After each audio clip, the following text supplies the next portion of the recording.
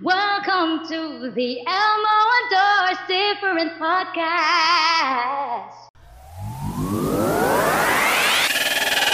You're listening to the Elmo Adore Difference, a podcast that gets people from all walks of life to share powerful ideas and spread good vibes. My name's Elmo Adore Jr., and I'm a young Filipino passionate about the individuality every person can bring to the table.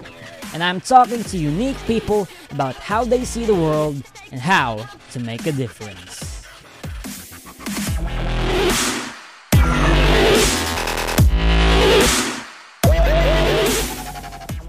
My beloved classmate, Klite Candelario. Klite, do you have anything to say to the audience? Hello! First of all, I would like to say hello to you, Elmo, and thank you for inviting me to your program. It's such an honor. Long time na hindi na tayo nakikita, and it's good to see you again. So, how are you? Oh, I'm awesome doing this podcast and talking to the great people who are listening here. Sige, Yeah. okay. Hello, everyone, and hello to you, Elmo. So happy to see you. Thank you so much for inviting me to your program. It's such an honor. It's such a privilege, and I'm so happy to see you again with your studio. What are the Okay. great things that have made an impact in your life right now? Hmm. Okay. So far, uh, yung ano, yung pag-viral ng video ko sa Facebook, which was really unexpected. So far, yun yung pinaka-significant na nangyari sa buhay ko ngayon. And I would really admit that it has brought a lot of changes sa life ko now. So, yun. So far, yun yung mga yung pinaka-significant na nangyari sa buhay ko, yung pag-viral ng video ko. About that, paano yung in-expect mo ba or like gagawa tayo ng video para mag-trend, mag-viral or anything, or Mm. was it full surprise, nagulat ka lang talaga 100%? No. No, it was really unexpected. It's because syempre quarantine, 'di ba? So syempre walang magawa, and sabi ko I was doing a Beyonce marathon during the whole quarantine. So pinapanood ka ng mga video ni Beyonce. So syempre idol ko si Beyonce. And I decided na why not mag-upload ng isang song cover ni Beyonce. So I chose Irreplaceable kasi isa 'yun sa mga pinaka-favorite ko na song niya. And wala lang, sabi ko ano lang, trip-trip lang na mag-upload ako ng video, and then ayun, so in-upload ko. Pasensya yung aso ko. And ayun, yung naging result, unexpected. I was surprised. Hindi ako na-expect na magba-viral siya. Yan ba yung aso mo na nawala tapos nakita mo na lost and found? Yes, The famous lost and found dog. si Victoria, siya yon, yung umabot sa kung ano-anong mga radio station. Pinahanap na. Ito kasi yung first na pet dog ko na talaga, na parang inalagaan ko talaga, na ako yung nagpalaki, parang gano'n, parang anak ko na, so yun. Okay, ang one question na curious talaga. Ano yung feeling na para sa YouTube ang daming nagre-react sa video mo, mga foreigner, mga sikat na YouTuber. What does it feel to be in a reaction video? Uh, I would really say I feel blessed. Mhm. I feel blessed kasi na-recognize yung ginawa ko. So, doon pa lang, it's already enough for me na kahit pa naman nung mga maliliit, konti pa lang yung yung views ng video, mga hundreds pa lang, tapos may mga nagko-comment na, mga mga like 1,000 views pa lang. So doon pa lang happy na ako doon eh. Kasi yun nga, na-recognize ng mga tao yung ginagawa ko, na-appreciate nila yung pagkanta ko. Pero to see yourself na nire-reacta ng mga ibang ng mga foreigners, tsaka dati yung mga iniidolo ko lang na mga reactor sa YouTube, now yung video ko na yung nire-reacta nila. So it was it was a different feeling. Alam mo yung may halong saya, tapos medyo pressured rin at the same time kasi nung nag-viral yun, marami nang nag-PM. Siyempre parang na-culture shock ako kasi hindi ako yung tipo ng tao na masyadong nag-upload ng videos ko sa YouTube o sa Facebook. Actually, wala pa talaga akong YouTube noon. Yung ginagawa ko lang live. So, yun yung feeling. Masasabi ko talaga all in all, I feel blessed. Yun. Mm-hmm. I know that you always have gigs, you have concerts, and you get invited to all these shows. As a rising star in the Philippines, what does it feel? What does it feel when a lot of people start to know you, start to recognize you, in terms of privacy, in terms of being a normal person? Yeah. Oo. First siguro yung mapi-feel mo talaga is no-honor ka. Na you feel privileged na nare-recognize ka ng tao. But at the same time, parang pumapasok na rin sa thought mo yung responsibility na ay nag-start ka na, may na-establish ka ng image. So kailangan you have to keep going kasi may expectations yung tao eh. Tapos lang in return sa appreciation na ipinakita nila sa akin. So parang parang alam yung feeling na gusto ko rin na madagdagan pa yung good vibes na nabigay ko sa kanila. Alam mo yun? At the same time pressure rin kasi pag may na-establish ka ng alam mo yung rapport, parang napapaisip ka na ano pa yung susunod kong gagawin, magugustuhan ba nila to, parang mga ganun. Pero so far I'm so happy and if there's one thing na pinaplan ko for now, that is to further na lang yung career ko. Kung saan ako aabot, I will try my best na na hindi mabigo yung mga tao na sumusuporta sa akin. Yan. Yeah, so about that, what motivates you to pursue this goal, this career that is right in front of you and has a lot of and sees that you have a lot of potential to grow as a person and as a maybe become one of the most famous singers in the Philippines someday? Okay.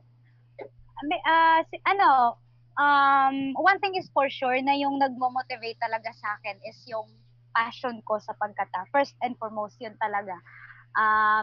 Kasi, pag alam mo yung nagpa-perform ka sa stage and the feeling is really fulfilling. Alam mo yung pakiramdam na yun. Parang gusto mo talagang gusto ko pa yung mas marami pang ganito. Gusto ko pag nakikita ko yung mga tao na nasisiyahan sa ginagawa ko.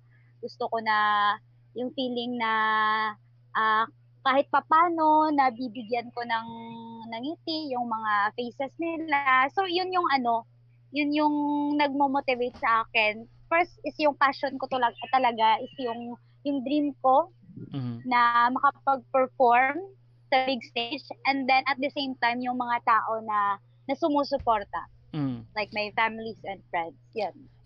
I have a question. Because we all know that we Filipinos, that we have a lot of millions of talented singers, Mm. We Filipinos are talented Yeah. as a country. In this nation full of talented singers, how does it feel to compete in such an arena where you need to stand out, you need to be better? Mm. Yeah, how does it feel? Okay. Ano kasi, yung iniisip ko talag yung iniisip ko lang talaga is to perform. All I want is to perform, is to sing and to dance. That's all. Parang hindi ko na iniisip yung competition. Kasi alam ko if if I'm going to compare myself to other artists, wala eh. I mean, wala akong masasabi na may advantage ako or may disadvantage ako kasi we are artists, pero different yung level namin. Different yung genre na kinakanta namin. I don't want to say na na iko-compare ko yung self ko sa kanila. Siguro ano na lang uh, is because na gusto ko talaga i-pursue now that I realized that I wanted to pursue my singing career, my career as an artist. Um I will do my best na lang to na makapenetrate yung kung ano man yung pinaplan ko someday. For example, I would plan to compose a song, to write a song, and to release it as my single and create an album with the help of the studios na yung mga ganon. So yung gagawin ko na lang talaga is magfo-focus na lang ako sa kung ano talaga yung goal ko. I believe naman na pag nagustuhan ng tao yung ginagawa ko or nagustuhan ng tao yung taste ko sa music, um, makakapagsabi naman sila. Alam ko ipapatronize naman talaga nila. Yeah, So, yun lang. that's something I really expect from you, classmate, because when you release that album or single, I'll be the first in line to buy. Yes, please do. Okay, so when do you plan to when do you plan to record? Well, as of now, kasi yung may mga ano rin kasi, may mga local projects din kasi na ginagawa. Like, being a part of project ni Mayor Jerry Pitranias na para sa mga artists sa Iloilo. So, for now, dun muna ako nagpo-focus. But, I would say na may mga few songs na rin ako na nasusulat pero ah magpa-plan out pa kami sa kung ano yung maaari naming gawin. Kasi mahirap din kasi hindi lang basta-basta magsusulat ng kanta, may mga ano pa, kailangan pa i-arrange yung mga music. So, kailangan talaga pag-isipan. And isa pa yung napaka-challenging talaga is if you wanted to penetrate in music industry is kailangan na magkaroon ka ng strong na fan base kasi you need to have a support system. So for now, yan muna yung binibuild up ko kasi uh, I do believe pag strong na yung fan base, strong na yung support system, mas madali na lang pag nagplana ako na mag-release. Nagplana kami na mag-release ng single. So for now, ano pa lang muna, alam mo yung parang nag ad, nagko-crawl pa lang kami, parang naghahanap pa kami ng kung anong maaari naming gawin para mas marami pa kaming ma-reach out na mga tao para ma-introduce ko muna yung self ko. Ganun. Mm. Um how about can you tell us the story of Klite's life so far? Yeah, you know, Ano ba yung gusto? Ano ba yung gusto niyong malaman? like for example, the love conflict, the Okay. Um, for now, as of now, yung focus ko talaga is sa sa career ko. Kasi nga yun talaga yung dream ko. About naman sa love, well, for now focus muna ako sa family ko. Ayoko muna i-involve yung self ko sa mga, romantic relationship. Wala pa akong time kasi I do believe pag uh, in-engage ko yung sarili ko dyan, gusto ko muna yung ready na talaga, yung stable na. Kasi I've been there naman eh, so alam ko na yung pakiramdam yung may boyfriend ka, may mga ganito, ganyan. So, sabi ko, parang ano naman, parang it's okay kasi parang doon naman din yung final ano natin destination, mag-asawa. So, why not do things na lang muna na kung ano yung gusto ko munang i-pursue yun muna. And well, about my school, so I'm a foreign languages student, but yun lang, foreign languages student. And incoming third year, mahirap yung buhay as a student at the same time as a vocalist, freelance band vocalist kasi ako kasi nag-aaral ako sa umaga nung may pasok, and then pag gabi naggigig ako sa restaurant. Kasi sayang din naman yung talent fee, panggastos sa school. So, yun. Pero ano lang, okay lang naman sa akin kasi nakapag-adjust na. And for now, kasi syempre wala namang gigs, wala pang pasok, ano na lang muna, yung ginagawa ko is nagde-demo singer ako sa isang studio, sa EJ Studio, sa Tigbawan, Iloilo. So, shout out nga pala kay Sir EJ. So, ayan, may mga sa awa ng Diyos, may mga project din na dumadating. Tsaka, it's really a big help kasi, syempre, may source of income, lalo na sa panahon ngayon na madaming nawala ng trabaho. So, I'm really thankful. I really feel blessed na kahit papano, God is really providing for us. God is really sustaining us. So, yun. So, is there anything you would like to say to those aspiring to be part of your fan base? Give them a reason. Who is Klite Candelario, and why should I buy her future album or single? Oh my God! medyo mahirap yung Okay. question, but siguro masasabi ko lang talaga is as an artist, yung siguro abangan nila is that ako kasi I don't just want to sing, I also want to dance. I really wanted to become a total performer. That's what that's my dream. And if I were given the chance na makapag-perform na ako sa malaking stage, sa malaking platform, I really plan to have like mga projects wherein I can feature local artists, siguro, o Ilonggo artists, most especially. So I would really wanted to start sa ano ko, sa Iloilo. Kasi doon talaga, syempre, dito ako pinanganak, dito ako nanggaling. And, as an artist naman talaga is, yung goal naman talaga is not only to perform, but also to aspire other artists na, alam mo yun, may mga doubt pa sa sarili nila. Kasi ako as an artist, may mga doubt din ako sa sarili ko.